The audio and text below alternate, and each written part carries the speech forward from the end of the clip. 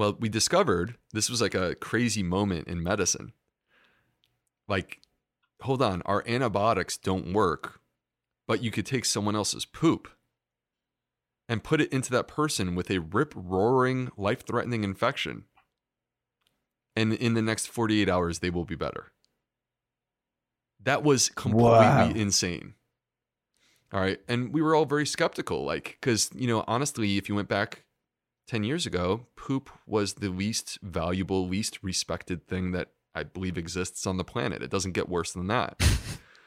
And it's so fascinating because I think it was the stigma of it. Like, how could you possibly put someone else's poop into another person?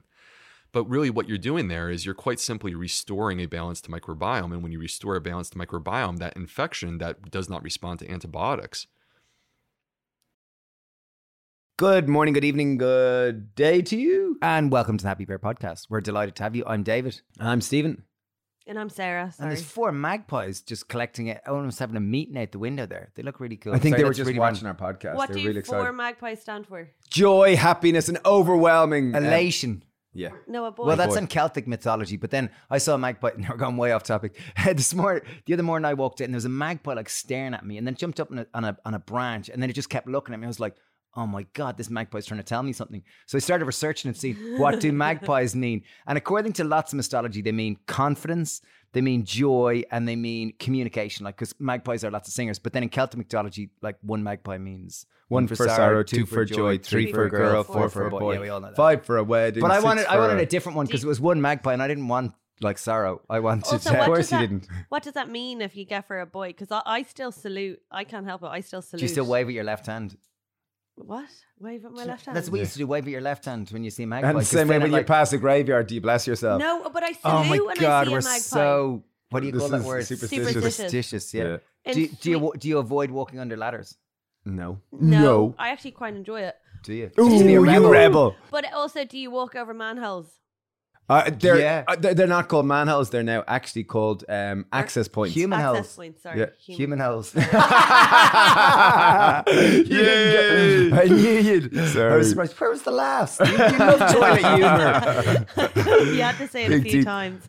Okay, one thing. I know we've gone off already straight down the bins, but during this podcast, you've clicked on it because you're obviously interested in good health, and Will is phenomenal. And many people listening will kind of realize that one of the keys to improving your immune system, improving your overall health and every aspect of your health is to increase your fiber content and focus diversity. Many people know to do this, but they struggle to actually apply it. Yeah, we've got a Good Health Revolution course, which we've ran for the last 5 years. It's all about getting you to eat more plants.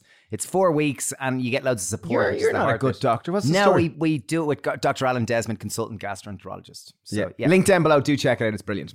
And you guys have great bowel movement, so you can attest for your own definitely course. do. Yeah. I think that we didn't get into the actual bowel movement, the amount and the quantity and the frequency, which, But we have before. We have before. Like what is it, the Bristol stool chart or whatever? Well, I think this it's something was that a the poor average reflection. person does about 500 grams of excrement a day, whereas I think those it was like far super. less. No, it was like 100 grams. Oh, was it? Okay.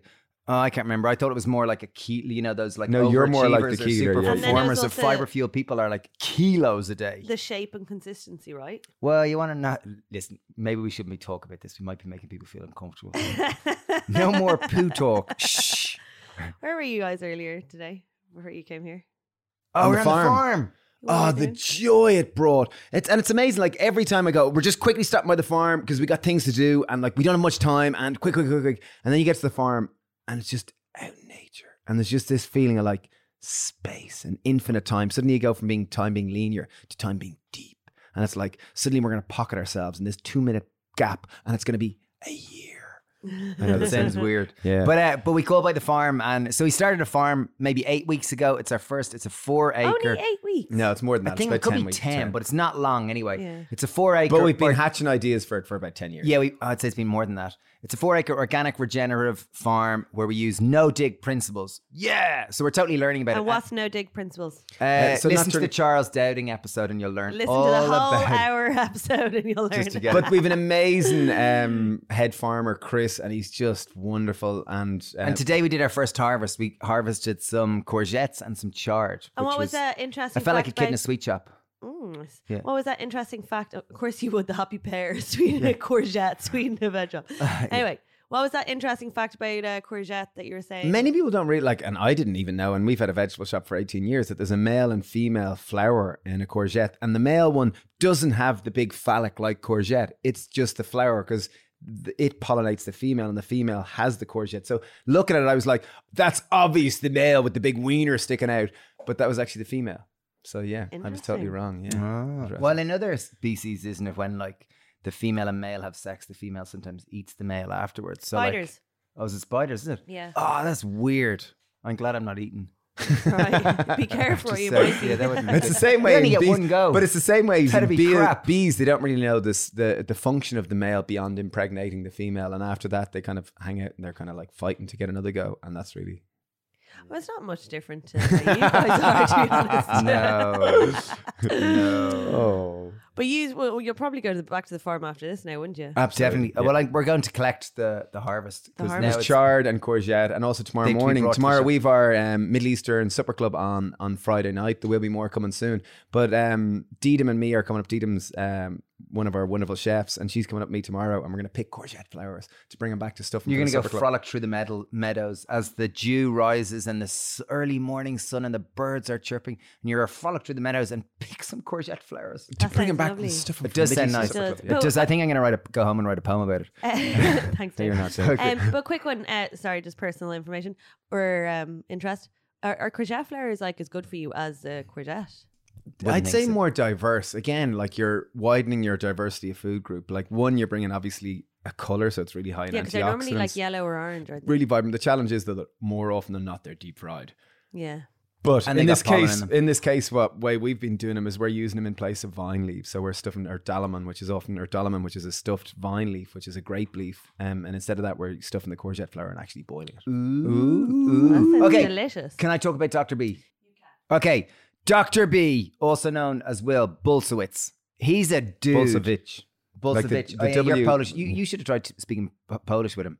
Okay, dzień dobry. But if you're new to Dr. B, he's a board certified, award-winning gastroenterologist and New York Times bestselling author of Fiber Fueled. He's now got a recent book called Fiber Fueled Cookbook. He really knows his stuff. He really does. Like We can talk through all his achievements, but ultimately, he's a wonderful man that has the ability to take medical information and apply it in a practical lifestyle matter and to talk about extremely complex topics and to make them in bite-sized, accessible microbiome nuggets. yeah. Well, I Really thought is. it was very interesting, and I won't give it away, but the whole about intolerances, food intolerances Versus versus allergies. food Yeah, allergies. that was Yeah, He yeah. goes into detail about that, which is really He's a interesting. legend. He really Yeah. is. He's class. You're gonna love this. We absolutely adored it. We were like two little kids before. And we went to Christmas Bit Eve. Esoteric, which was quite cool. Oh, it quite was cool. brilliant. Quite cool. Quite Loved cool. it. Yeah, if you enjoyed this, please share it and we'll reshare it on Instagram because we want to get the word out there about getting people to eat more plants and the importance of our good health. So thank you and enjoy the show. Cheers. Lovely to chat to you. Finally, Dr. Al's been talking about you for years, saying you're brilliant. Where are you based? I'm in Charleston, South Carolina. So down the East Coast, almost to Florida, coastal Yeah. city, historic city, Beautiful. historic for us is like 1600s. So yeah, of course. Charleston's always beautiful. I always remember Midnight in the Garden. That at was Good Savannah. Evil. oh yeah, But that it was was Savannah. mentioned. I used to live in Oh, that was Savannah. Savannah. though. Oh, Yeah, was it? that was a crazy book. Yeah. I love yeah. I have such beautiful memories of it, like reading it in my imagination. Like every time I hear Charleston or Georgia or South Carolina, I think they're just so beautiful. We spent time in North Yeah. Carolina many years ago. It's beautiful. Oh, did you? Good one. Remember Gesundheit? Did you ever hear Gesundheit? Did you ever watch that movie Gesundheit? Patch with Patch Adams. Adams. Patch Adams. Yeah. Yeah, I spent about a month, even 2 months at his what would you call it? I don't know. Play Center for the Revolution. Yeah, Center for the Revolution. Let's call it. That was pretty amazing. Anyway, cool dude. Good That fun. is really cool. There was a guy, I did med school back like shortly after that movie came out. And 2002 to 2006, I was in med school. And there was a guy in my class who thought that he wanted to be Patch Adams. And he turned into a pediatrician, but he would like go in and he would be like wearing, the clown nose and stuff like that. And it was kind of cool. We gave him a tough time about it, but honestly, it was really cool because he was just trying to make the kids happy, Yeah. The healing power of laughter. of joy, laughter, and like there's a lot to be said for healing it. power of spirit. Like there's a lot to be said for healing power of spirit. Like it's like that spirit, the spirit of joy. I know we're starting a little bit esoteric here, but often that can be discounted, can't it? Yeah. I don't know how I connect that to the microbiome. However, just a random throwaway comment. But there. what are your thoughts on that?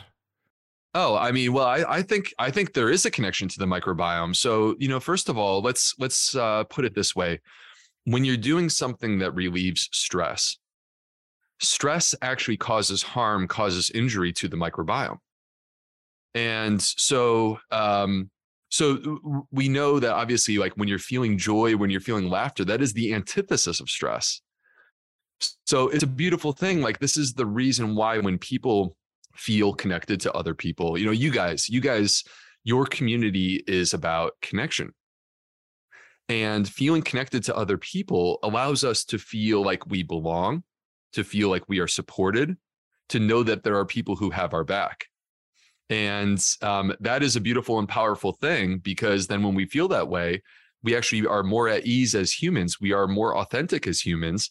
And that translates into our gut being at ease as well. And this is the reason why, when people are stressed, like for example, if someone is scared of public speaking and they're about to go and stand at a podium, they get diarrhea or they get cramps, they get abdominal discomfort, right? And so, it really is, it's legit. The brain gut connection is real, and how we feel and where we're at from an emotional perspective actually has massive implications for our digestive health, for our gut health, and that leads to other things throughout the entire body.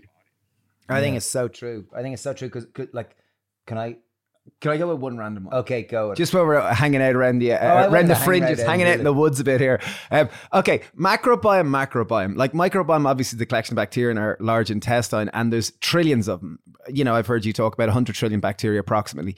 In terms of the relationship between the macrobiome, like humans and how we function on this planet, and a microbiome exists in everything in Mother Nature, but it's almost like the macrobiome, the microbiome, and then the soil, and that they're all interconnected. And as our farming practices have changed from being kind of a diverse, somewhat wild diversity of plants throughout nature to suddenly monocropping, to suddenly our diets have gone from being broadly rich in fiber and very diverse to suddenly becoming quite homogenous and lacking diversity.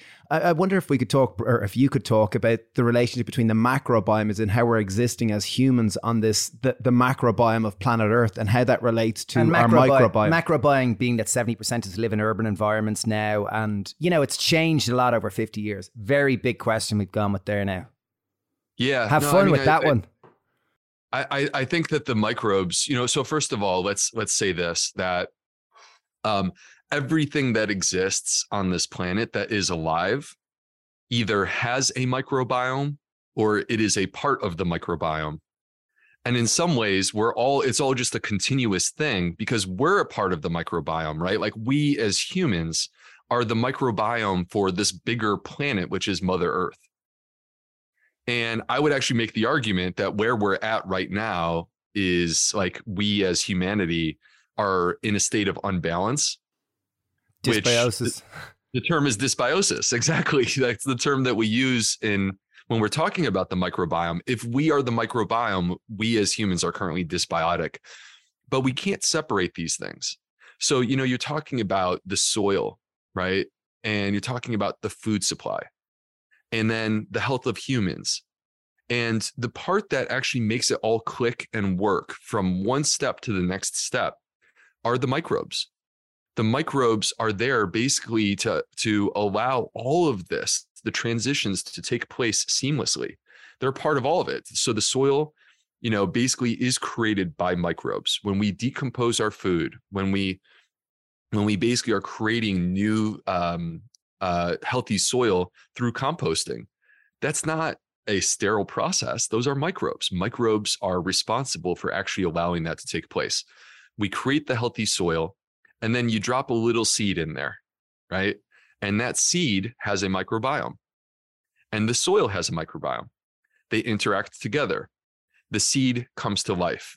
It germinates through sprouting, which I know that you guys are a fan of, and I am too. And so that seed, that sprout, it comes to life, and it reaches up towards the sky to collect the rays of the sun.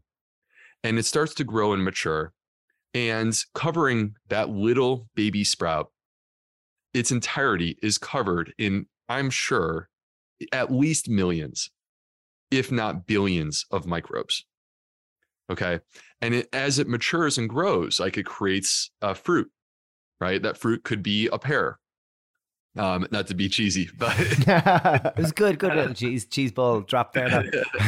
I mean, I could have gone with an apple. I was like, but it was nice. I like it. And I don't want to insult the happy pear guys by picking an apple, but that fruit has a microbiome.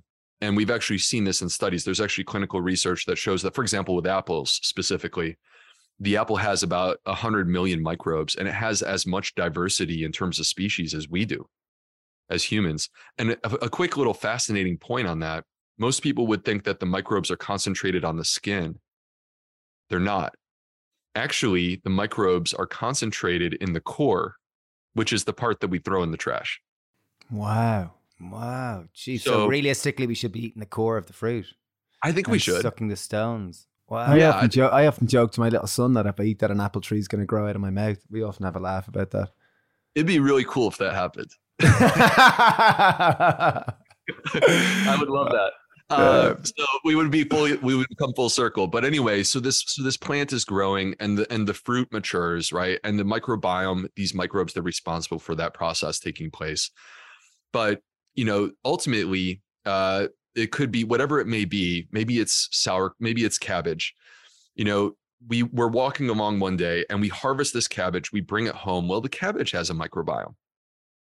And like you could take that cabbage and you could put it underwater with some salty water and you could create sauerkraut. And you don't need to add any microbes. The microbes are already there, right? Or you could consume that apple or that cabbage and you could actually transfer some of those microbes into your body. The point is this: there are no barriers.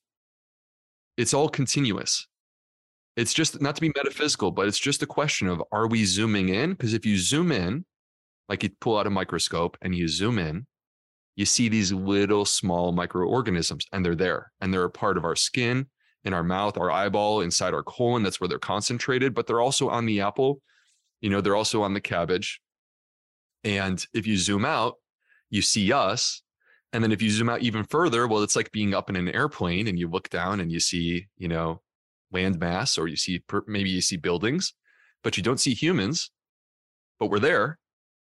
And so, I kind of feel like this is all just a continuous thing, and we're a part of it, and we're not autonomous creatures. We are an integrated part of our environment.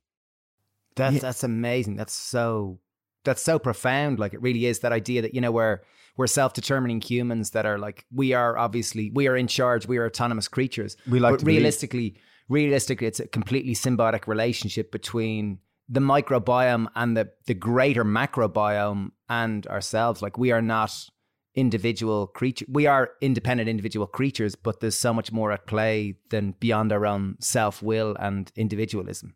We're gone very philosophical here now. But it's beautiful. It's true though, because we now have research. This is emerging research, and don't get me wrong, we're just touching the tip of the iceberg here. There's going to be a lot more to come, so stay tuned. But the tip of the iceberg is telling us that our microbes affect our cravings, our taste buds, the way that you smell, and whether or not you're attracted to other people. Our pheromones. Right. So like literally, like our pheromones, like someone walks into the room and you just find yourself attracted, and often that can be coming from, obviously it comes from a chemical process, but it's down to that interplay of bacteria in this bacteria-ridden world that we live in. Yeah, I've been with my wife for 10 years, so it's been a while. But when I was back in the day when I was single, and you would go on a date, I think we've all been there. I put this out to the audience listening at home, because I think anyone who's an adult, you've been there, where you are on a date and like everything on paper seems great, the person seems great, but there's just something that's off. And sometimes it's just like you're just not attracted to their smell. That's a bizarre thing. Do you tell that person, like, I don't like the way that you smell? No, you're not going to say that. But there is something about this, and a lot of this, you guys, when we kiss, there's actually evidence to suggest that we share microbes, about 100 million microbes. And why would that be? Why do we even kiss in the first place, right? These are philosophical questions. Why do humans kiss? And I think that the answer, legitimately, like, this is not being sensational, is that the microbes compel us to do this, and we are sharing to see if this is a fit. So it's a microbial dance. It's a microbial dance, and we're exploring the possibility of sharing our microbes together to see where that takes us. Maybe it's a fit, and maybe it's not. Another way. That's amazing. Even something like, and again, this is leading this far out conversation even a little bit further out there. Like, the way we tend to live, at least in modern day society, like back in Greek time, the idea of genius was something outside of us. You got struck by genius and you were simply the conduit of the genius. Whereas nowadays, someone is a genius. Will, you're a genius. Congratulations. It's all your work. You are brilliant. Whereas in Greek times, it was something outside of ourselves. And I wonder, so much of society is caught up with the individual and the ego and the I and what I've achieved and I am brilliant. But it seems that part of this is an illusion, that a huge amount of what happens in our day-to-day life is driven by bacteria. And although we tend to believe, or possibly, and I just wonder, is there any scientific evidence to kind of back this up, that we're not necessarily as self-determining as it might appear? Well, I do think that it's problematic that we as a society are so focused on ourselves, because I think if we're making the claim that with 8 billion people on this planet, where, in 1800, there were 1 billion people, and in 1900, there were 2 billion people. And right now, here we are, and it's 122 years later, and we are at 8 billion people, and we're going to be at 11 billion in the next 30 years. If we're so egotistical that all we care about is whether I feel good and what is right for me or good for me, then we lose sight of this bigger picture, which is how our individual choices ultimately affect the entire planet and the entire system. And this is how we get into a situation where humans can, for example, lead to species extinctions, which is happening. And also how we get ourselves into trouble with things like global food supply or global warming. And ultimately, you have to actually take a moment to say things like, what will the world what will the world be like for my grandkids?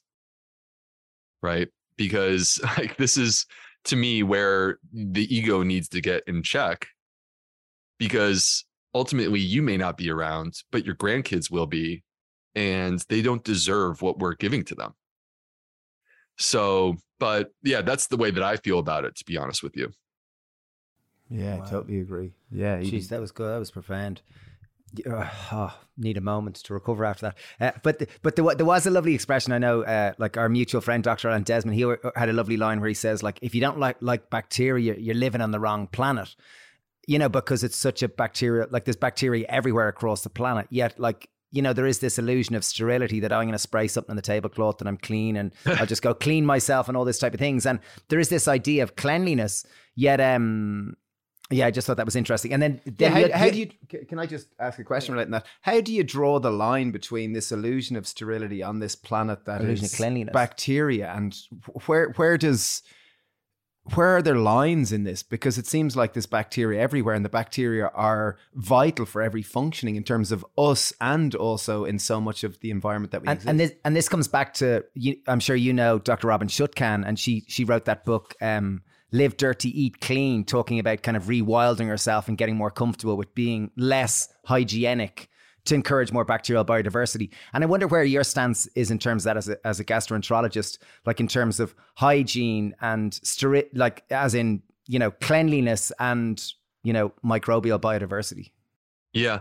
I think that, you have to go back to the origins of how we got to where we are today. So let's go back to the turn of the 20th century. It's roughly 1900. Okay. And you have to understand that the top causes of death were all infections. It was not heart disease or cancer. It was like, pneumonia and influenza and tuberculosis. Like, this is what was killing people. And it stayed that way up and through World War II. And then the greatest discovery in the history of medicine happened, which was penicillin. Penicillin instantly added years to our lives. So the problem is that we're coming from a context where we view microbes and bacteria as being implicitly bad. And that's because the only time that we're coming into contact with these microbes that we're aware of, leading up even through, because you guys are, I believe, very similar in age to me, leading all the way up through our childhood and our life, the idea is bacteria are bad. Bacteria can only hurt you. They can cause harm. And it's not until very, very recently that we developed the techniques and the technology for us to actually understand this entire world of microbes, where most of them are really, really good.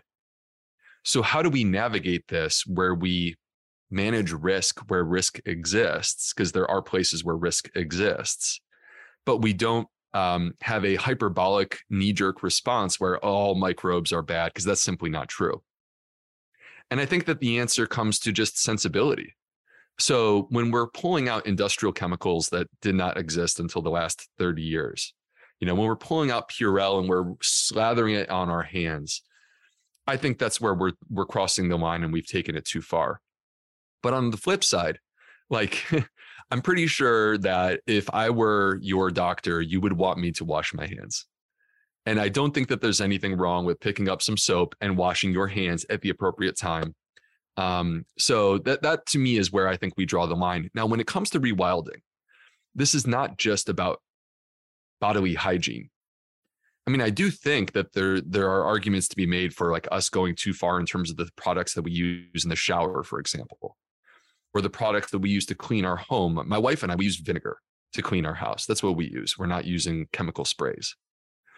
But the other part that you have to bear in mind is that outside of where you and I are right now, so right now we are indoors and we are surrounded by lifeless, inanimate objects, and they don't have a microbiome.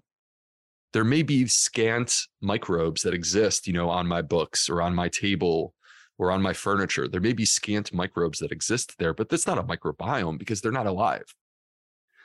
But out there, there's life. There's trees and plants and soil and animals and birds, bugs. And all of that includes microbes. And so when you step outdoors, you are stepping into this new environment where it's almost like, I don't know if y'all watched this movie when you were kids, but like The Wizard of Oz. Dorothy steps out of black and white and into color. And it's a profound moment in the movie. And that's kind of what is happening in our world, which is that here we are, and most of us, unfortunately, are spending most of our time indoors in sterile or borderline sterile spaces, and no longer are we spending enough time outdoors where we, as humans, evolved, where we actually are in contact with these microbes. Everywhere we go, you walk by a tree, you don't have to hug the tree. You could, but you don't have to hug the tree. But that tree has a microbiome, and you are coming into contact with those microbes by simply walking around it. I think that's a perfect segue into start talking about microbiome, exposure to bacteria, biodiversity, and mental health. Because often, right now we're going through, society is wonderful and that it's finally starting to embrace, that mental health is so vitally important, and it's so good to talk about it in this. And I wonder if you could talk about the importance of exposure to greater bacteria biodiversity, getting out in nature, connecting to it, eating foods that encourage more prebiotics and more diversity of our microbiome, and how this affects our mental health. It's really a story of the brain-gut connection, which we knew very little about up until very recently. But where we are today is that it's impossible to separate the brain from the gut. They're best friends. and they are intertwined and communicating with each other literally right now as we sit in here and have this conversation. Your brain is talking to your gut is talking to your brain. Let's go back to something we talked about very early on in the show, which is stress and the effect of stress on your gut. Let me explain what actually is happening there, because I want to unpack this as we move into talking about brain health and mental health. So when you experience stress, what ultimately ends up happening is, this is on a physiologic basis. I'm going to get nerdy here. I hope you guys don't mind. Love it. Okay, perfect. So your brain, specifically your pituitary gland, will release a hormone called corticotropin releasing hormone, or CRH. This CRH, we actually have it for a reason. It's not meant to harm us. You know, there are things that could exist where CRH becomes advantageous for us. But the problem is that with anything, when you push the body into a moment of being like provocative or responsive, there's going to be some sort of price that you have to pay. And this CRH, if you were to track what happens with it, it initiates the stress response in your body. And if you follow that waterfall, that sort of cascade of stress response all the way down to the bottom, what you discover is that it's actually causing harm or injury to your microbiome. This is the way that your brain can affect your gut. This is why stress can affect your gut. This is why when you go up for public speaking, you know, as my example of like an acute stress, people could get the butterflies or get queasy or get discomfort or diarrhea. All right, but like a quick example, I had a patient recently with ulcerative colitis, and I had her on a plant-based diet. And I was doing everything I could to try to fix her. I also had her on the right medications. She was not getting better, no matter what I did, even on a high-fiber diet. Why? Because there are people who do everything right. They eat a high-fiber diet the way that, you know, we all collectively recommend, or they meditate and they sleep and they exercise. They're still not better. And this person exemplifies what's happening. She hated her job. Her boss would publicly embarrass her, demean her at meetings, and shred her confidence to pieces. And she did not get better until she quit her job, which was not easy for her. But when she quit her job, she instantly went into remission. And she was like a different person. So stress can have that kind of impact. Okay, so if stress negatively affects the gut, let's talk about how the gut affects the brain and affects our mood.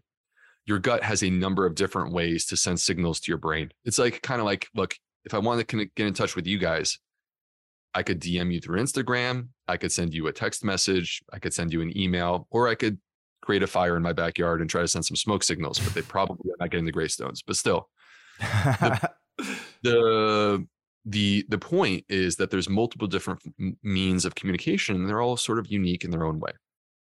Your gut communicates to your brain through the vagus nerve, through molecules that the gut will produce. That includes things like short chain fatty acids that come from fiber that are anti-inflammatory and will actually travel all the way up to your brain. And your gut produces neurotransmitters. So 90% of the serotonin in our body, serotonin, by the way, is the happy hormone. 90% of it is produced in our gut. 10% is produced in the brain. But the stuff in your the gut, even there, like because I used to say that all the time, Dr. Allen, I read that and then I used to say it all the time. But then he kind of said to me that I don't know if it actually makes it up to your brain. The serotonin that's produced in your gut actually makes it to your brain. Maybe you were going to say that. I don't know. Yeah, no, totally. So yeah, that is actually completely true, which is that the serotonin that exists within the gut is not intended to be a mood serotonin. The serotonin that exists in the gut is involved in motility, how your gut moves. And motility is actually critical to rhythm, and rhythm is critical to our body functioning the way that it's supposed to. Think about your heart. Your gut is the same way. Well, there are actually serotonin precursors, so that are also produced by these gut microbes. An example of one is 5-HT. And these serotonin precursors, so the 90% of serotonin, that may not actually cross the blood-brain barrier. But 5-HT, which is also produced by the gut microbes, it does. And so there are ways in which your gut microbes are actually producing neurotransmitters that are ultimately getting up there. I'm not saying that they're the dominant factor in terms of serotonin in your brain, but I am saying that this is a form of communication that exists between your gut and your brain. So, the point though is that there's so many different ways. So if this is true, if your gut can affect your brain, can affect your mood, then we should see this manifest through interventions, like, for example, diet. And the answer is we do. So there's someone in Australia, her name is Professor Felice Jacka. She's at the Food and Mood Center. And she did a study that they called the SMILES trial, which I think is great. Yeah, I've heard of it. Yeah, it's brilliant. And in the SMILES trial, the intervention was a plant-predominant Mediterranean diet. And they took a group of people that had mild to moderate depression, not severe depression, mild to moderate depression. It worked. They had significant clinical improvement in terms of their mood by eating more plants through a plant-predominant Mediterranean diet. Further evidence exists. So that was a few years ago, by the way.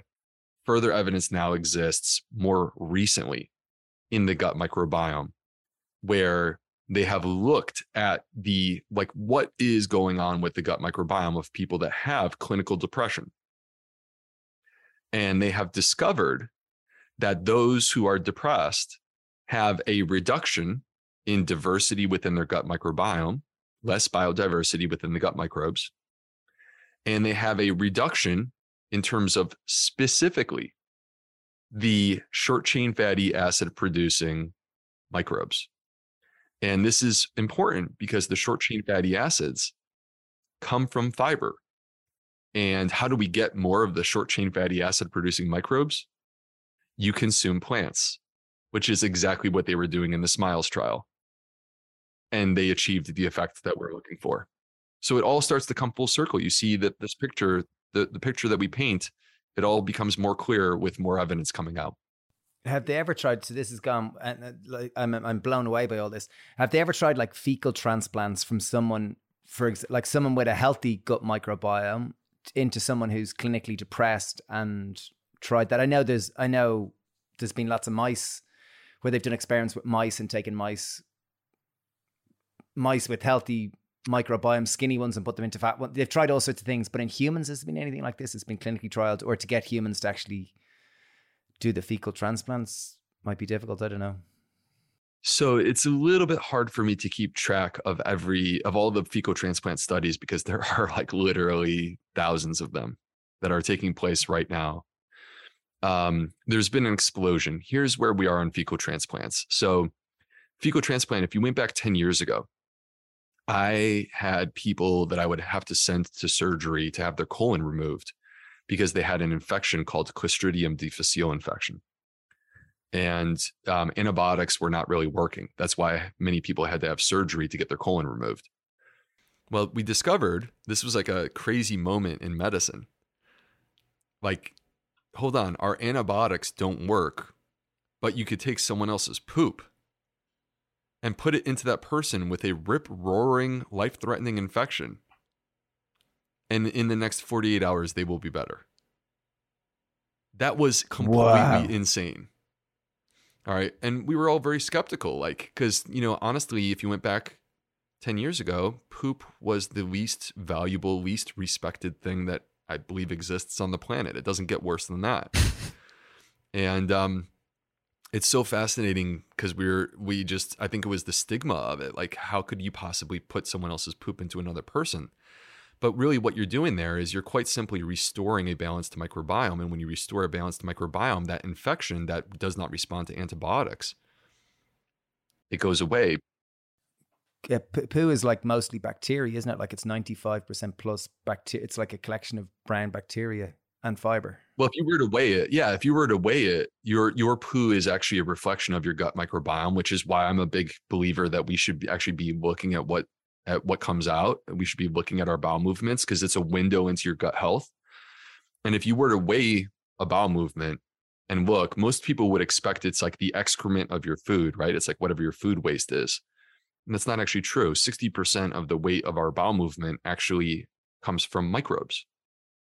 So it is a reflection of your microbiome. So yeah, so when you transfer someone's poo into another person, you are transferring microbes, and those microbes, when they're in harmony, when they're in balance, which they should be when a person is healthy, they can restore order.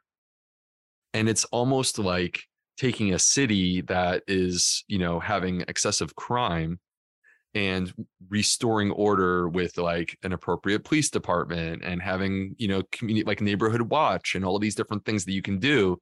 Then ultimately it's like, okay, you get the whole thing cooled off real fast. And so that's where really most of the science for fecal transplant exists. Now, the problem with fecal transplant is that if a person does not change their diet, then their microbiome is ultimately just going to go back to whatever it was within a short period of time. And so it's like a temporary intervention, but it doesn't stick or stay unless you make the diet and lifestyle changes that are necessary to allow it to stick and to stay. And so if you were to take a person who's clinically depressed, there's a level of complexity to that where you can't just quite simply change their microbiome on a temporary basis and fix it like you can with this infection. But instead, you would need something that's more sustained in order to work. And so in theory, I have not seen any evidence to this yet. In theory, if you did a fecal transplant and it coincided with simultaneous dietary intervention where you change their diet to like similar to the SMILES trial, a plant-based diet, if you did that, that to me could potentially be a very powerful and natural tool applied to improving mood for people that have these issues. All this type of stuff is super empowering. Like you hear this and it's like, wow, we can do it. We can with simple mechanisms, we can, I shouldn't say simple, but within mechanisms that are within our grasp, we can really transform our health. So it's really and with the same type of thing. So we need to move into food after this. So this is my last one. We're right in the weeds again. So this is determining weight. Like weight is such an issue, and there's some people trying so many different strategies to lose weight and to get thinner. And I've heard you talk about mice, and you say, okay, the studies with mice where they take skinny mice and obese mice, and they take a fecal transplant from the skinny mice, they put it into the overweight mice, and the overweight mice become skinny. And then they've also, I've heard you kind of describe it in a different way where I can't remember, something to that degree. But I'm wondering that with humans, so say, for example, there's an obese man or woman, whichever it is, and we take a fecal transplant from a skinny, like a healthy weight person that's got a very diversity microbiome. We give it to someone who's overweight, and then we put them on a plant-based diet. Is that likely to sustain in terms of weight loss? Well, it's a good question. I haven't seen any clear evidence using fecal transplant to say that that there's an advantage to doing the fecal transplant, but we do have clear evidence in terms of a plant-based diet. And what's exciting about that, I mean, there are a myriad of studies to support that eating more plants, consuming more fiber, or moving towards a plant-based diet is associated with improved metabolism, with better blood sugar control, lower blood pressure, lower cholesterol, and weight loss. That to me is sort of the metabolic package that you get from eating more plants. And so whether or not the fecal transplant becomes a necessary step for people who are obese, there may actually be some people that is true. Let's just keep it real. There are some people who they try to go on a plant-based diet and it just is not clicking for whatever reason. I want to know what's happening there. And I think this is where the future of personalized nutrition comes in. You guys, I'm not sure if you know this or not, but I'm involved with a UK-based company called Zoe, and in work with Tim Spector and King's College London. And we're in the process of developing personalized nutrition recommendations where we have a population of people, more than 20,000 now, who have given us their microbiome, their blood sugar response, their blood lipid response, and they enter into an app what they're eating. And when you take this number of people, if we had 100 people, it would be worthless. But when you have more than 20,000 people and climbing very, very quickly right now, If you take that number of people, you put it into a supercomputer, the supercomputer runs complex machine learning algorithms. And we stop being about average results or like, in general, what are the recommended things? We stop being about in general and we start saying, yo, Steve, Dave, I found something in your unique microbiome. It's a trend that we're seeing in other people that have the same pattern as you. This is the ideal food for you to be eating. Now, here's the beautiful thing. I've been working with the company for a few years now. Tim Spector is one of the founders of the company. We don't sit down and say, what do we think are the healthy foods? We don't do that. We don't need to do that. Let the computer decide. Let the algorithms tell us what are the healthiest foods for people to be eating. And I can't help but feel really good about the fact that when the data comes out, right, and I haven't touched it or changed it in any way, when the data comes out, the answer is very clear. People need more plants. They need more fiber. And so universally, like, do we need to all do Zoe in order to know what to eat? Not necessarily, but I do think that there's like value to refining your understanding of your own biology. I think there's clear value there. But what I do see is that no matter what, we all need to be eating more plants. And this is why the evidence is so strong in terms of plant predominant diets. And is that the, the way, if you were to have one single thing which you'd recommend to people if they were going to make one shift, would, like, I know, like, we've obviously been plant pushers for 20 years now or so, and like plants has been our message for 20 years. And if you like, with all your medical experience, dealing with patients, writing incredible books, being an incredible advocate for gastroenterological health, like, boiling it down to one thing, like, I know Dr. Allen always talks about, like, his things are food, like plants. Have you kind of come to the similar kind of conclusion, or what are your thoughts? I know it's a complex issue, but like, the way sometimes there's a big nail and there's the big levers. Okay. These are complex issues, but what's really exciting is that the choices or the solutions actually are not that complex.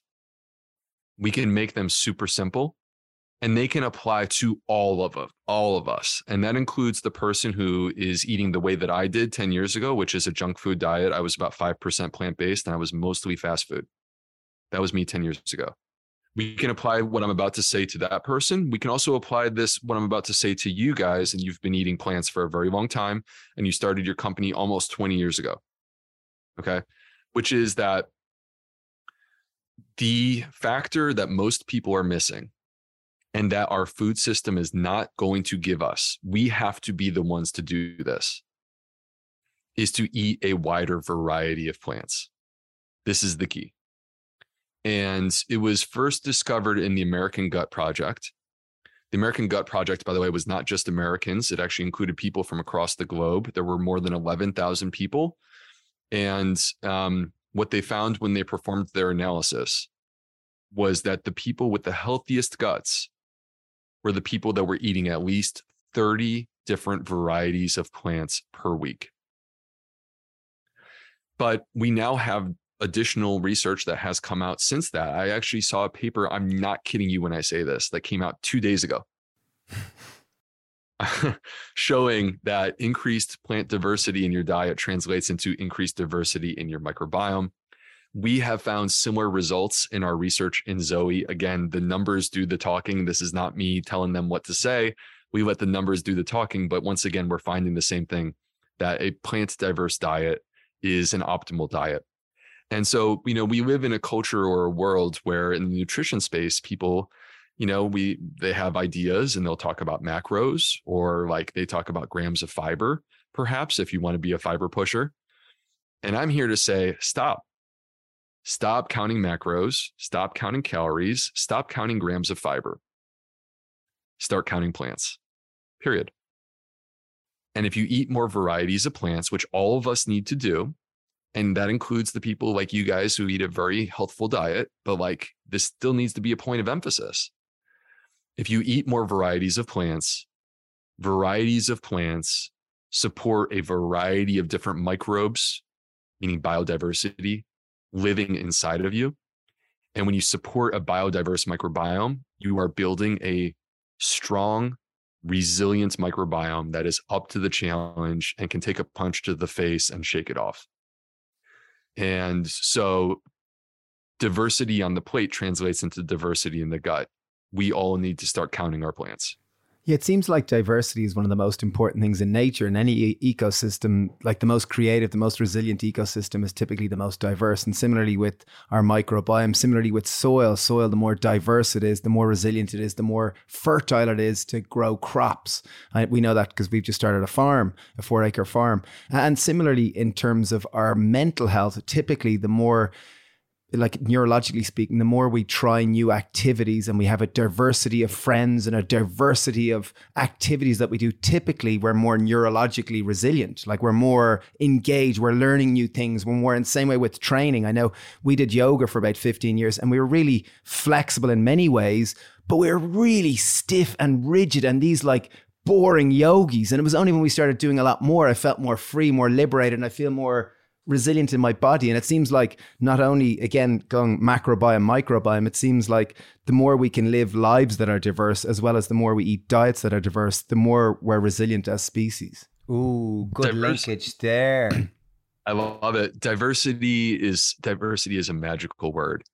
Diversity is relevant to the microbiome. Diversity is relevant to every single ecosystem. That includes the Amazon rainforest. That includes the Great Barrier Reef.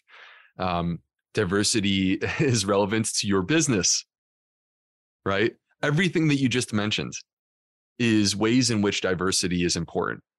Why is this true? The reason why it's true is because you can mature skill sets or acquire new talents or grow through experiences. And when you diversify, like for example, exercise, when you diversify your exercise, look, if you just worked out your chest, you would have a very weird, strange body because you would have very big pectorals, but you would have nothing else, right? That's why you work out different muscle groups. But what if you never did yoga? Well, then you wouldn't be very flexible, right? You would have big muscles, but you would have no flexibility. So the yoga adds a new level to this. So when we diversify our exercise, we're basically maturing new adaptations, new talents. We are growing. And the same is true when we diversify our diet. The food system is compelling us to eat 3 foods: wheat, corn, and soy. That's what the food system wants us to eat. We have to disrupt the food system. We have to be the ones to not choose monocrops. We have to be the ones to get back to the basics and have a wide variety in our diet. We have to be the ones to make the decision that we're going to buy from the local farmer and to neglect, or not neglect, but to choose against the ones that are using the industrial chemicals in their farming practices. Ultimately, it comes back to us as individuals making these choices that then allow us to empower not only ourselves, but the world and the environment that we live in. And when the world and environment that we live in becomes more healthy, that ultimately empowers us back. Yeah, and similarly, Total symbiotic. On the topic of diversity, so our microbiome, one of the most diverse ecosystems on the planet. Similarly, soil, one handful of soil approximately has more microbial diversity than human that have ever existed. And I know from soil, just from touching it, even how getting my hands in soil, it kind of almost slows me down. A friend has this expression that, you know, sourdough is the new Prozac, and that it's making your own sourdough is very beneficial for your mental health. I reckon having your hands in the soil equally has that really strong grounding aspect. Plugs you in. And recently we were talking to a wonderful farmer expert in terms of no-dig farming, and he was talking about, as in recent years, he's trying to incorporate, and not necessarily taking a spoon and eating a handful of soil, but he would pick his carrots and instead of scrubbing them clean or peeling them, he'd actually just brush it off the soil and he'd eat it. And similarly, another friend, you know, he was reading about just the importance of soil and just the variety where most nutrients come from the soil. He was actually sneaking a tablespoon of soil into his family smoothie every day. And obviously this is the extreme end, but I just wonder, could you talk briefly about the importance of our connection to soil and how and food and our overall bacteria practices. diversity and our resilience and how it affects our overall health? Well, ultimately, soil health translates into human health because we can't be healthy humans if we don't have a healthy food supply. And the health of our food supply is directly contingent on having healthy soil in order to grow that food supply. Even if hypothetically you were eating animal products, those animal products still are derived from the health of what that animal is eating, which again is derived back from the food supply. So ultimately, the soil from the soil. So ultimately, at the end of the day, the soil, it all comes back to this one place. Like soil translates into healthy food, which translates into healthy humans.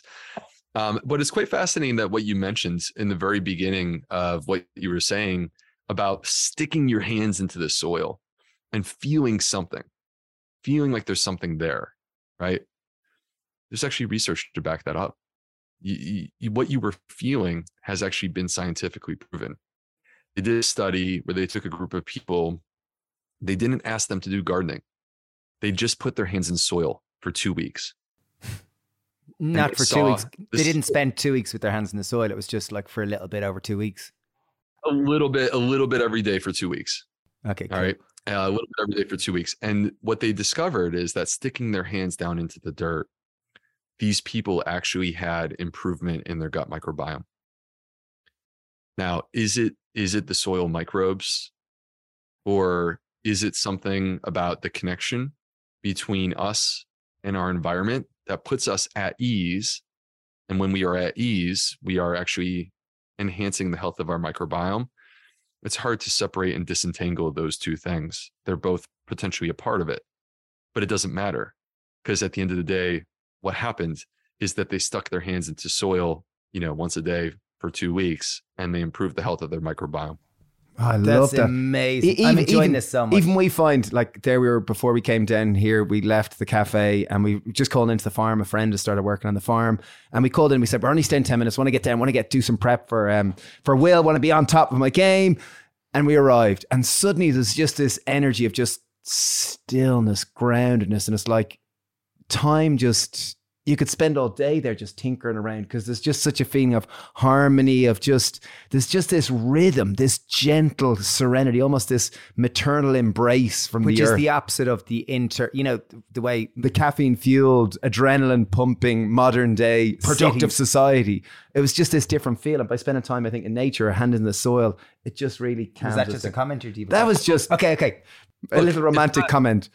Well, it's not a coincidence. It's like what you're feeling is you're feeling yourself as an authentic human. This is the way that you were supposed to feel. This is the way that we evolved over more than 3 million years, is to be in that specific environment that you just described. It's inauthentic. It's unnatural what we have done. We have normalized unnatural. And we have created this, it's a societal construct to say that you need to be in the city pumping caffeine and Red Bull all day while you run from job to job and you don't take even a minute to eat, right? That's a societal construct. It's unnatural. We're not supposed to be doing that. And look at how unhealthy we are, right? Look at how unhealthy we are. Look at how miserable we are. Look at the prevalence of mood disorders that exists. And take a step back and look at the work of Dan Newton in the Blue Zones. And Dan, basically identifies these 5 places across the globe. I think most people know the Blue Zones, but just in case, these 5 places from across the globe where people are living to be 100 years old at a rate that's off the charts. But it's not just an age thing. They're not just living to a later age. They're healthier. They're healthier at a later age. How are they living? There's a pattern to all 5 places. By the way, for those that haven't heard, this includes Okinawa, Japan, Sardinia, Ikaria, Greece, the Nicoya Peninsula in Costa Rica, and then finally, shockingly, a part of the United States, which is Loma Linda, California, which is where the Seventh-day Adventists live. It's really a Seventh-day Adventist population. And so these people, they're so healthy. What are they doing? Well, what they're doing is that they're eating real food, and they're spending time at the table with other humans, and they're making eye contact, and they're having conversations. And then they go for a walk after they eat, and they laugh, and they meet up with their buddies, and maybe they have a glass of wine. And, this is a very different lifestyle than go, stop. Like, no, you don't have time to do that. You have to keep going. You have to keep going. No, you don't have time for your kids. Keep going, keep pushing. We're all guilty of it. I'm guilty of it myself. And the problem is that it's a very unnatural lifestyle, and it has separated us from what is an authentic human experience, which is to be connected to your environment, to be connected to nature, where we feel like the most at ease ourselves, which is exactly what you were describing. Yeah, love that. Love Dan and love his work. Okay, one thing I'd love to talk about, which is gone on a different tangent again, is so nowadays you hear lots about intuition, and you hear lots about, people talking about, you read spiritual books, and like, books about surrendering to now and being here now, and like getting out of your head and connecting more to your gut and more your feelings and intuition and whatnot. And I wondered, like, your gut is considered your second brain. It's got a huge amount of nerve endings there. Everyone talks about your gut instinct and whatnot. And I wondered, like, for you, who's someone who's so, you're such a qualified person in terms of like studies, and you've got such a powerful mind, really, really smart. And I wondered, like, what are your thoughts in terms of intuition and this aspect of things?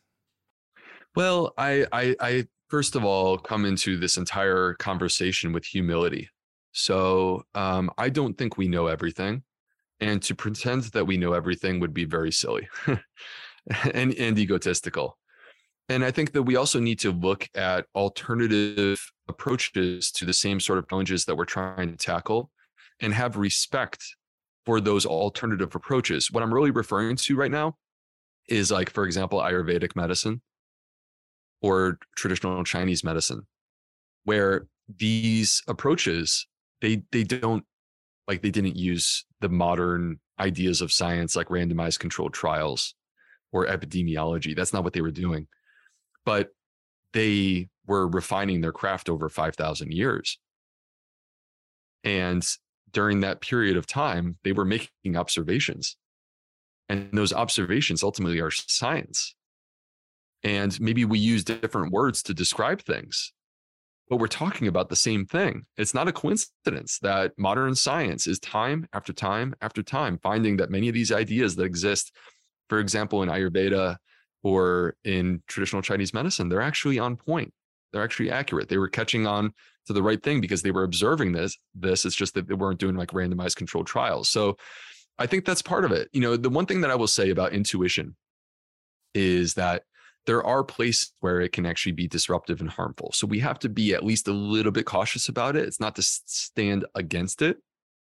It's just to say that not everything that makes us feel good is actually good for us. Yeah, very true. I intuitively think I need a donut today.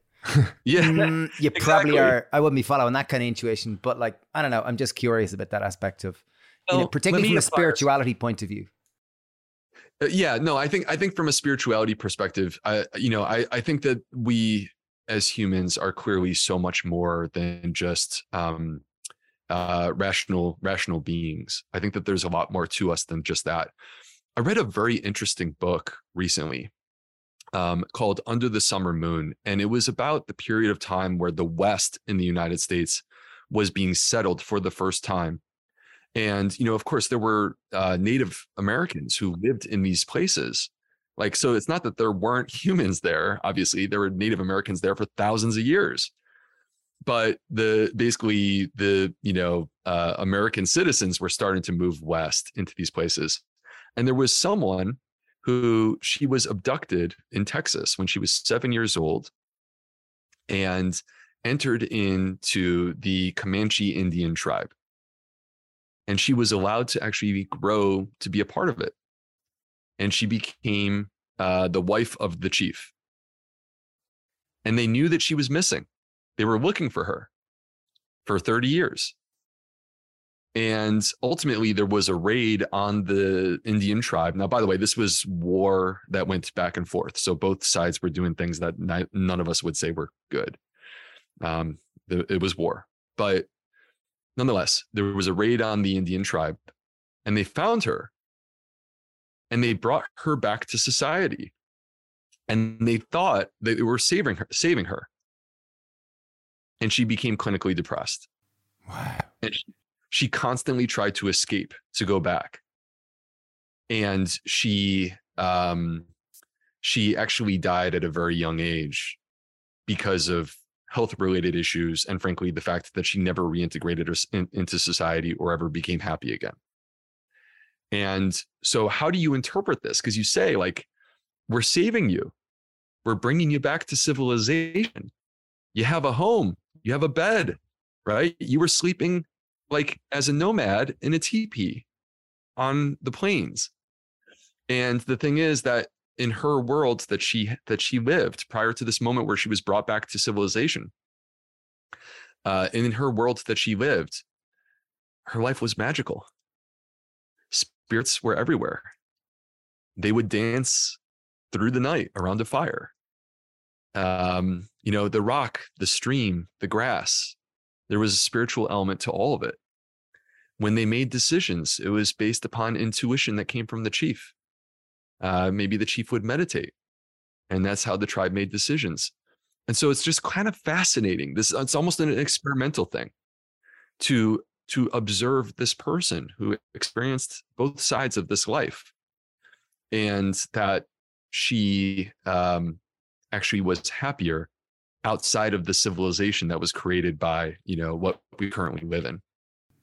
I love that. That's amazing. It's like perfect reminder for the set, living more in harmony with nature as much as we possibly And possibly can. Some of the way that we live nowadays may not be fulfilling every aspect of it. I think most definitely. Yes, definitely. I'm being very polite. I know we're getting close in time, and just can I ask one final question, Will? No. Just kidding. Okay. Well, this is going to be a big one, though.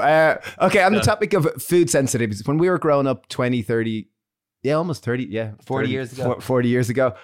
You're not 30. No, you're 40. When I went to school, very few people had allergies. They really weren't prevalent. Even when we opened the cafe 18 years ago, there really wasn't. I never remember anyone in school having a kiwi or a strawberry allergy or a sesame peanut seed allergy. I don't remember ever. And even when we opened the cafe first, allergies didn't really exist. Now there's 9 or 10 allergens that you got to kind of, document for every food group. And I just wonder as we have shrunk our diversity of diet, as we have shrunk our diversity of activities, as we've become more specialized, more homogenized, more modern day productive humans that tend to struggle with dealing with stress, has a massive impact on our sensitivity to certain foods? Yeah. So I think let me unpack this a little bit. I hope you guys don't mind. Do we have a few minutes? Is this okay? Yeah, totally, Ram.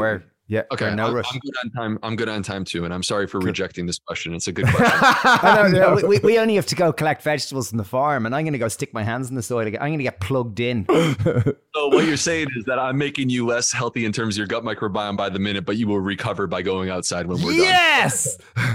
Okay, sounds good. So let's unpack this a little bit. First of all, let's start off because we have to separate food allergies from food intolerances. Yes. They're not the same thing, and many people sometimes will use these ideas or expressions interchangeably. So it's important that we make this distinction because they're actually quite different. Food allergies, an allergy, the word, it really means a response of your immune system to something that's foreign to your body. So like seasonal allergies, you get exposed to pollen and you get a runny nose. Well, it's the pollen that's foreign to your body that's activating your immune system that causes the runny nose. When it comes to food allergies, the allergen, the thing that's activating your immune system, is the food. And there are these specific foods that you were alluding to that we need to, like for you guys having a food business, you have to document which of these foods exist. So the classic foods that cause food allergies, these are the classics, are fish and shellfish, dairy, eggs, wheat, corn, soy, peanuts, and tree nuts. All right, so these are the classics. And if you take a step back for a moment, so I'm going to explain to you why we have a lot more food allergies, but why these foods? Why these ones? That's the question. Well, if you take a step back, again, think about this. Dairy, eggs, wheat, corn, soy, peanuts. What are the principal ingredients in ultra-processed foods? What are the principal ingredients in our ultra-processed foods? This is them. And when we create ultra-processed foods, I'm not talking about processed foods. When you guys create like high-quality, healthy foods that happen to be on the shelf in your market, that's a processed food. That's not an ultra-processed food. An ultra-processed food is when we have to bring in food chemists and they start combining weird ingredients that I, as a chemistry major in college, I don't even know what you're talking about. right? That's what an ultra processed food is. And when they do this, they're creating something that's entirely unnatural. It started off with natural ingredients. It started off with eggs and dairy and peanuts and wheat, corn, and soy. That's where it began. But the end product is something very different that is some derivative of those ingredients, plus adding in all kinds of chemicals that may confuse and disrupt your microbiome.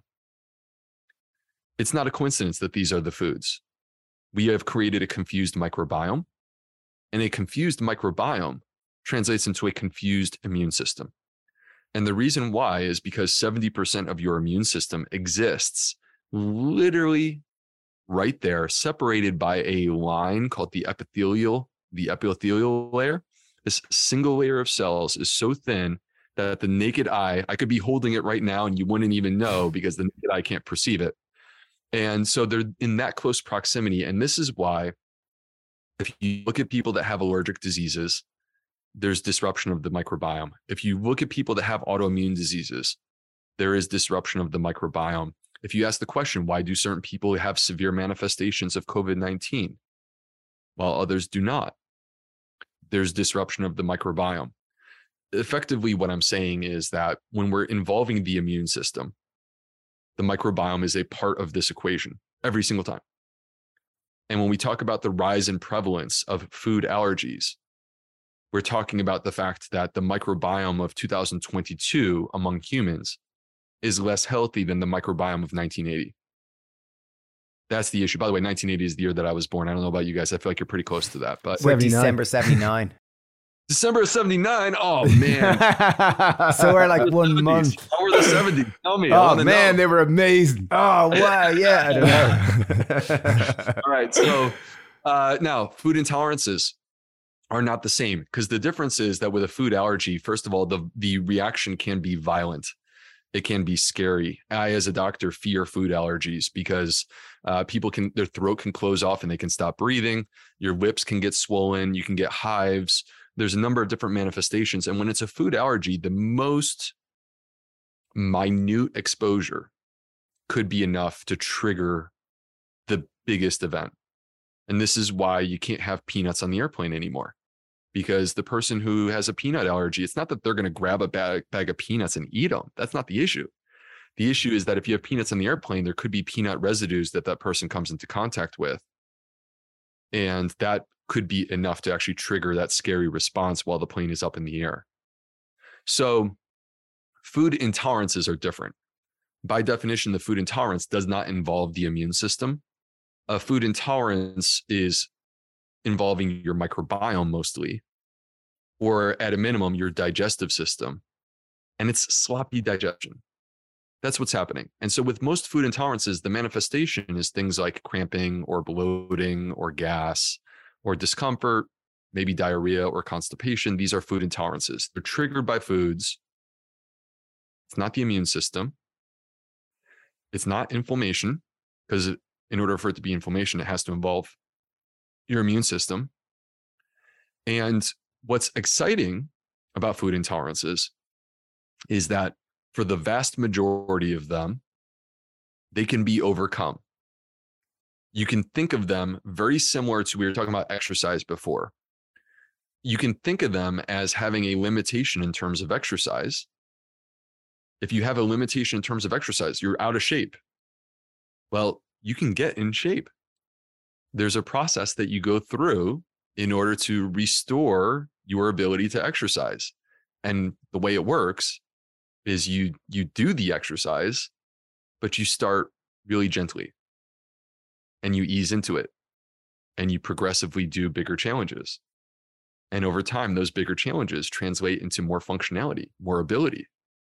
And eventually you go from someone who's out of shape into like your Rich Roll and you're running marathons, ultra marathons, right? The gut is no different. The gut is adaptable. The gut is more adaptable than your muscular system is. The gut is adaptable. It can be trained. It can be made stronger. You can add function that doesn't currently exist. But the way to do it is not by avoiding food. The way to do it is by actually consuming that food, much like you would do the exercise. Consuming that food, but doing it initially in a very low amount, meaning gently, and then slowly increasing it over time. And much like gently introducing exercise and then slowly increasing it over time, you actually become stronger. Your gut becomes more capable. And next thing you know, you have this supercharged gut that can do the equivalent of running an ultra marathon if you need it to.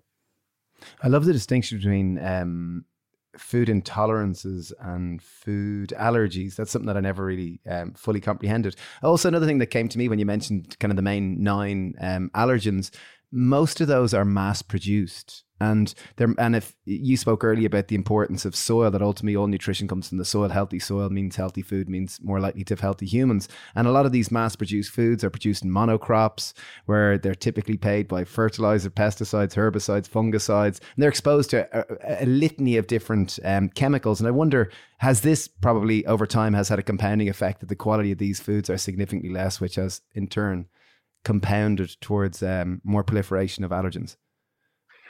Well, I'm not. To be clear, I'm not advocating for the complete elimination of these 9 foods. Yeah, of course. Even a plant-based diet. I believe in a plant-based diet. I'm not advocating that people consume eggs and dairy and fish and shellfish. But what I am saying is, like, for example, soy.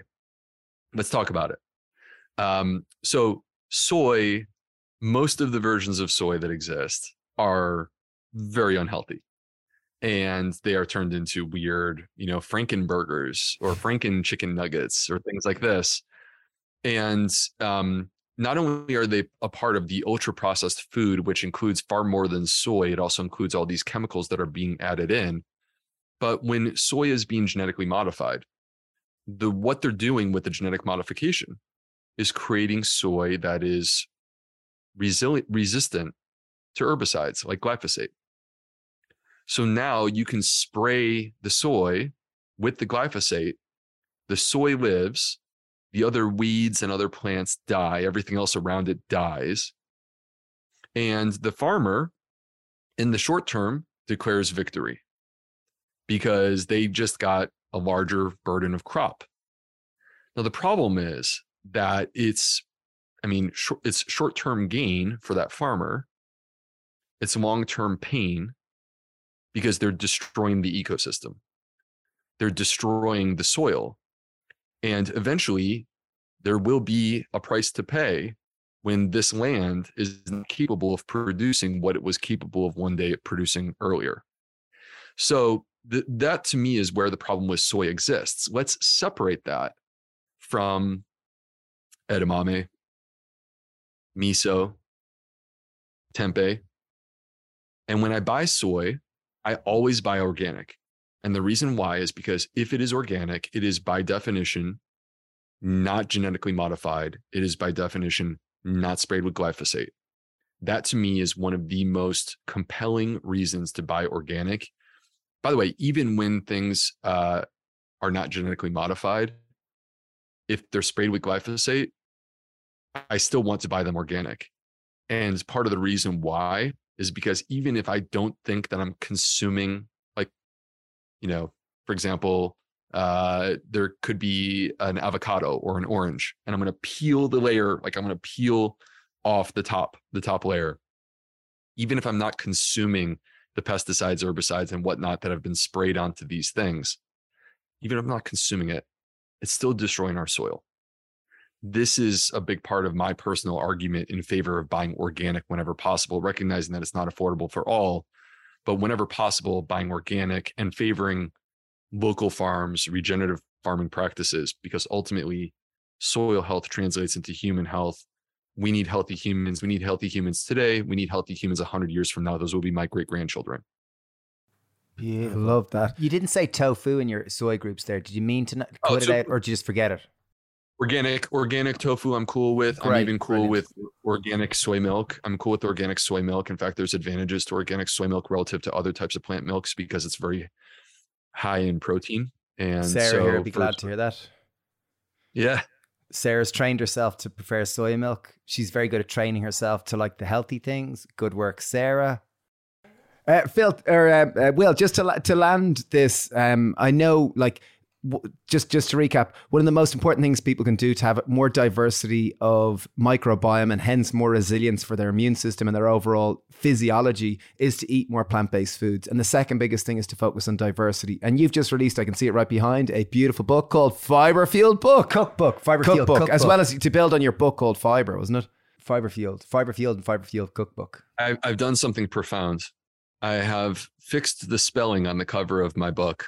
I had a little problem, which is that I released the book in 2020 with the spelling FIBER FUELED, and I have corrected the spelling. It is now, there is a UK version with the appropriate spelling on the cover, FIBRE, but also with the appropriate units of measurement because it's a cookbook and I don't want people to have to make translations in their kitchen in terms of, the different ingredients. So my book, The Fiber Fueled Cookbook, it came out in May and spent 3 weeks on the New York Times bestseller list.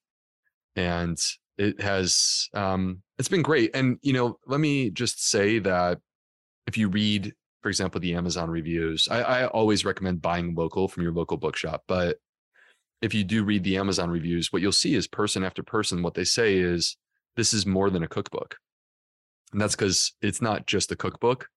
Yes, it has 125 recipes and full color photography, and people, that's the first thing that people see. They love the photography and the recipes are delicious.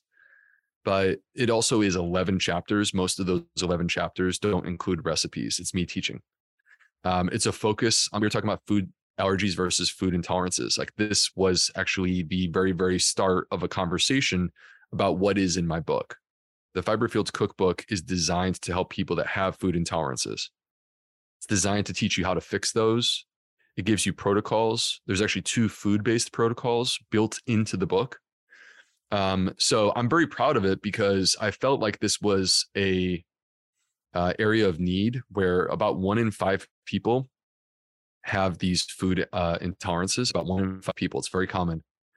And there really isn't a solution in the healthcare system for these people. And so I felt like writing this book, and particularly because it was going to be a recipe-oriented book, this was my opportunity as a medical doctor to create a resource that could be used for healing for people. So I'm excited about it. And by the way, if you don't have food intolerances or you don't have a gut health issue, what I would say to you is this: like, if you're super healthy, the most important part of your health truly is your gut health, because it's connected to your digestion, metabolism, immune system, hormones, mood, brain health, energy levels.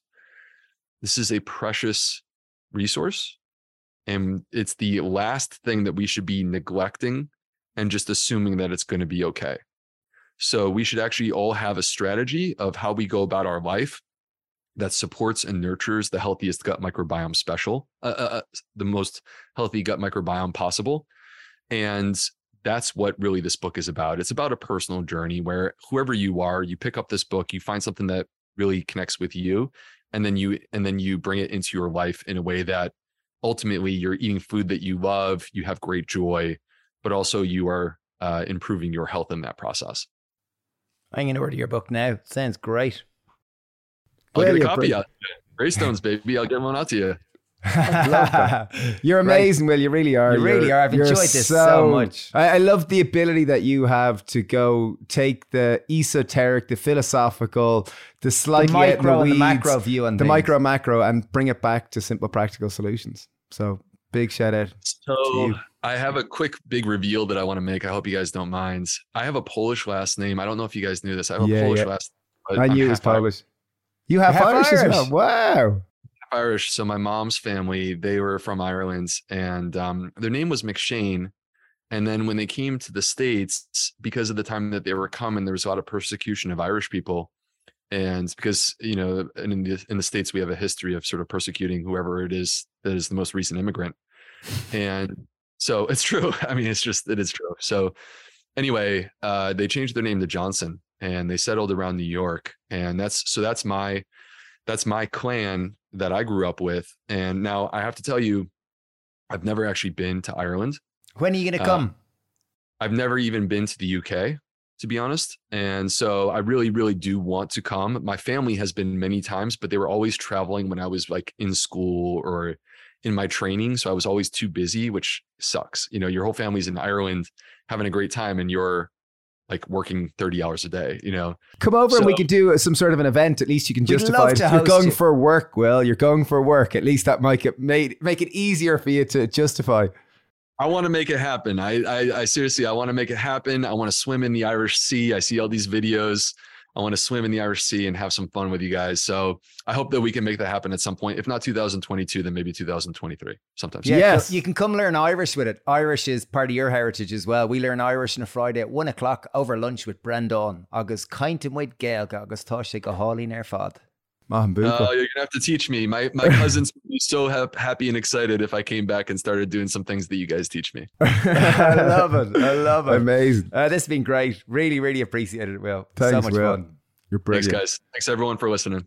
I love good health. I really do. I find that fascinating. Like, and we've obviously been deep into good health for a good number of years. And know loads about it. So it's amazing to hang out with someone that has the wonderful capacity to go macro down to the micro, go esoteric, go philosophical, and bring it back to practical, logical applications. Yeah, Will really, really knows his stuff. So I will super sound, great. I will definitely buy his cookbook. Reminds me of Dr. Al. Yeah. Like just the ability to communicate complex things in very accessible bite size. Yeah. Microbiome friendly. I guess the big take homes there, which I got certainly, as always, is the diversity of plant-based foods. Eat as much as you can. Get outside, spend time in nature, move lots more. Diversity is such an important ingredient in every aspect of life, really, whether it be in terms of learning new things, in terms of food, in terms of friendships, in terms of many things. Yeah, diversity is in having a diverse friends. Beautiful word. Yeah.